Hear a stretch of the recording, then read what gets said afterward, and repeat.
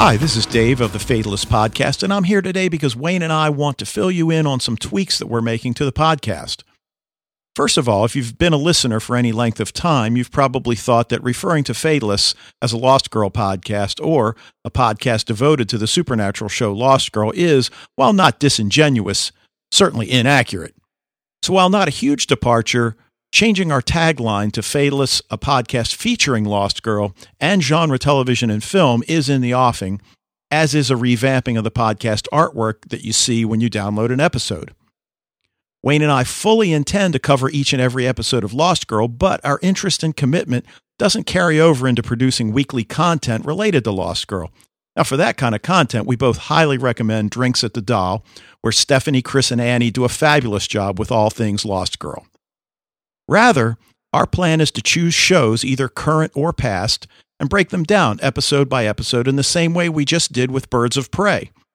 For multi-season shows no longer on the air, we'll likely only look at season 1.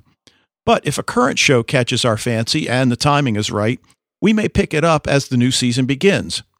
Now, it seems Wayne and I both love shows with strong female characters, and some of the shows we're considering include Dark Angel with Jessica Alba, Joss Whedon's Dollhouse with Eliza Dushku, True Calling also with Eliza Dushku, and Gene Roddenberry's Andromeda.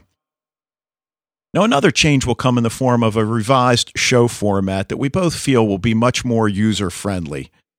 Rather than making you wait for the primary content, sometimes as long as 50 minutes, we're going to put that material up front.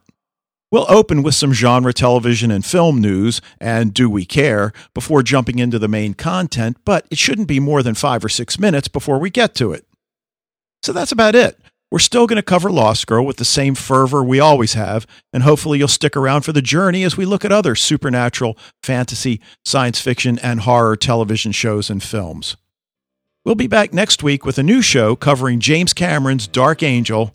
Well, that is, assuming Wayne ever actually watches it. This has been Dave, and we're looking forward to seeing you with the new and improved version of Fatalist.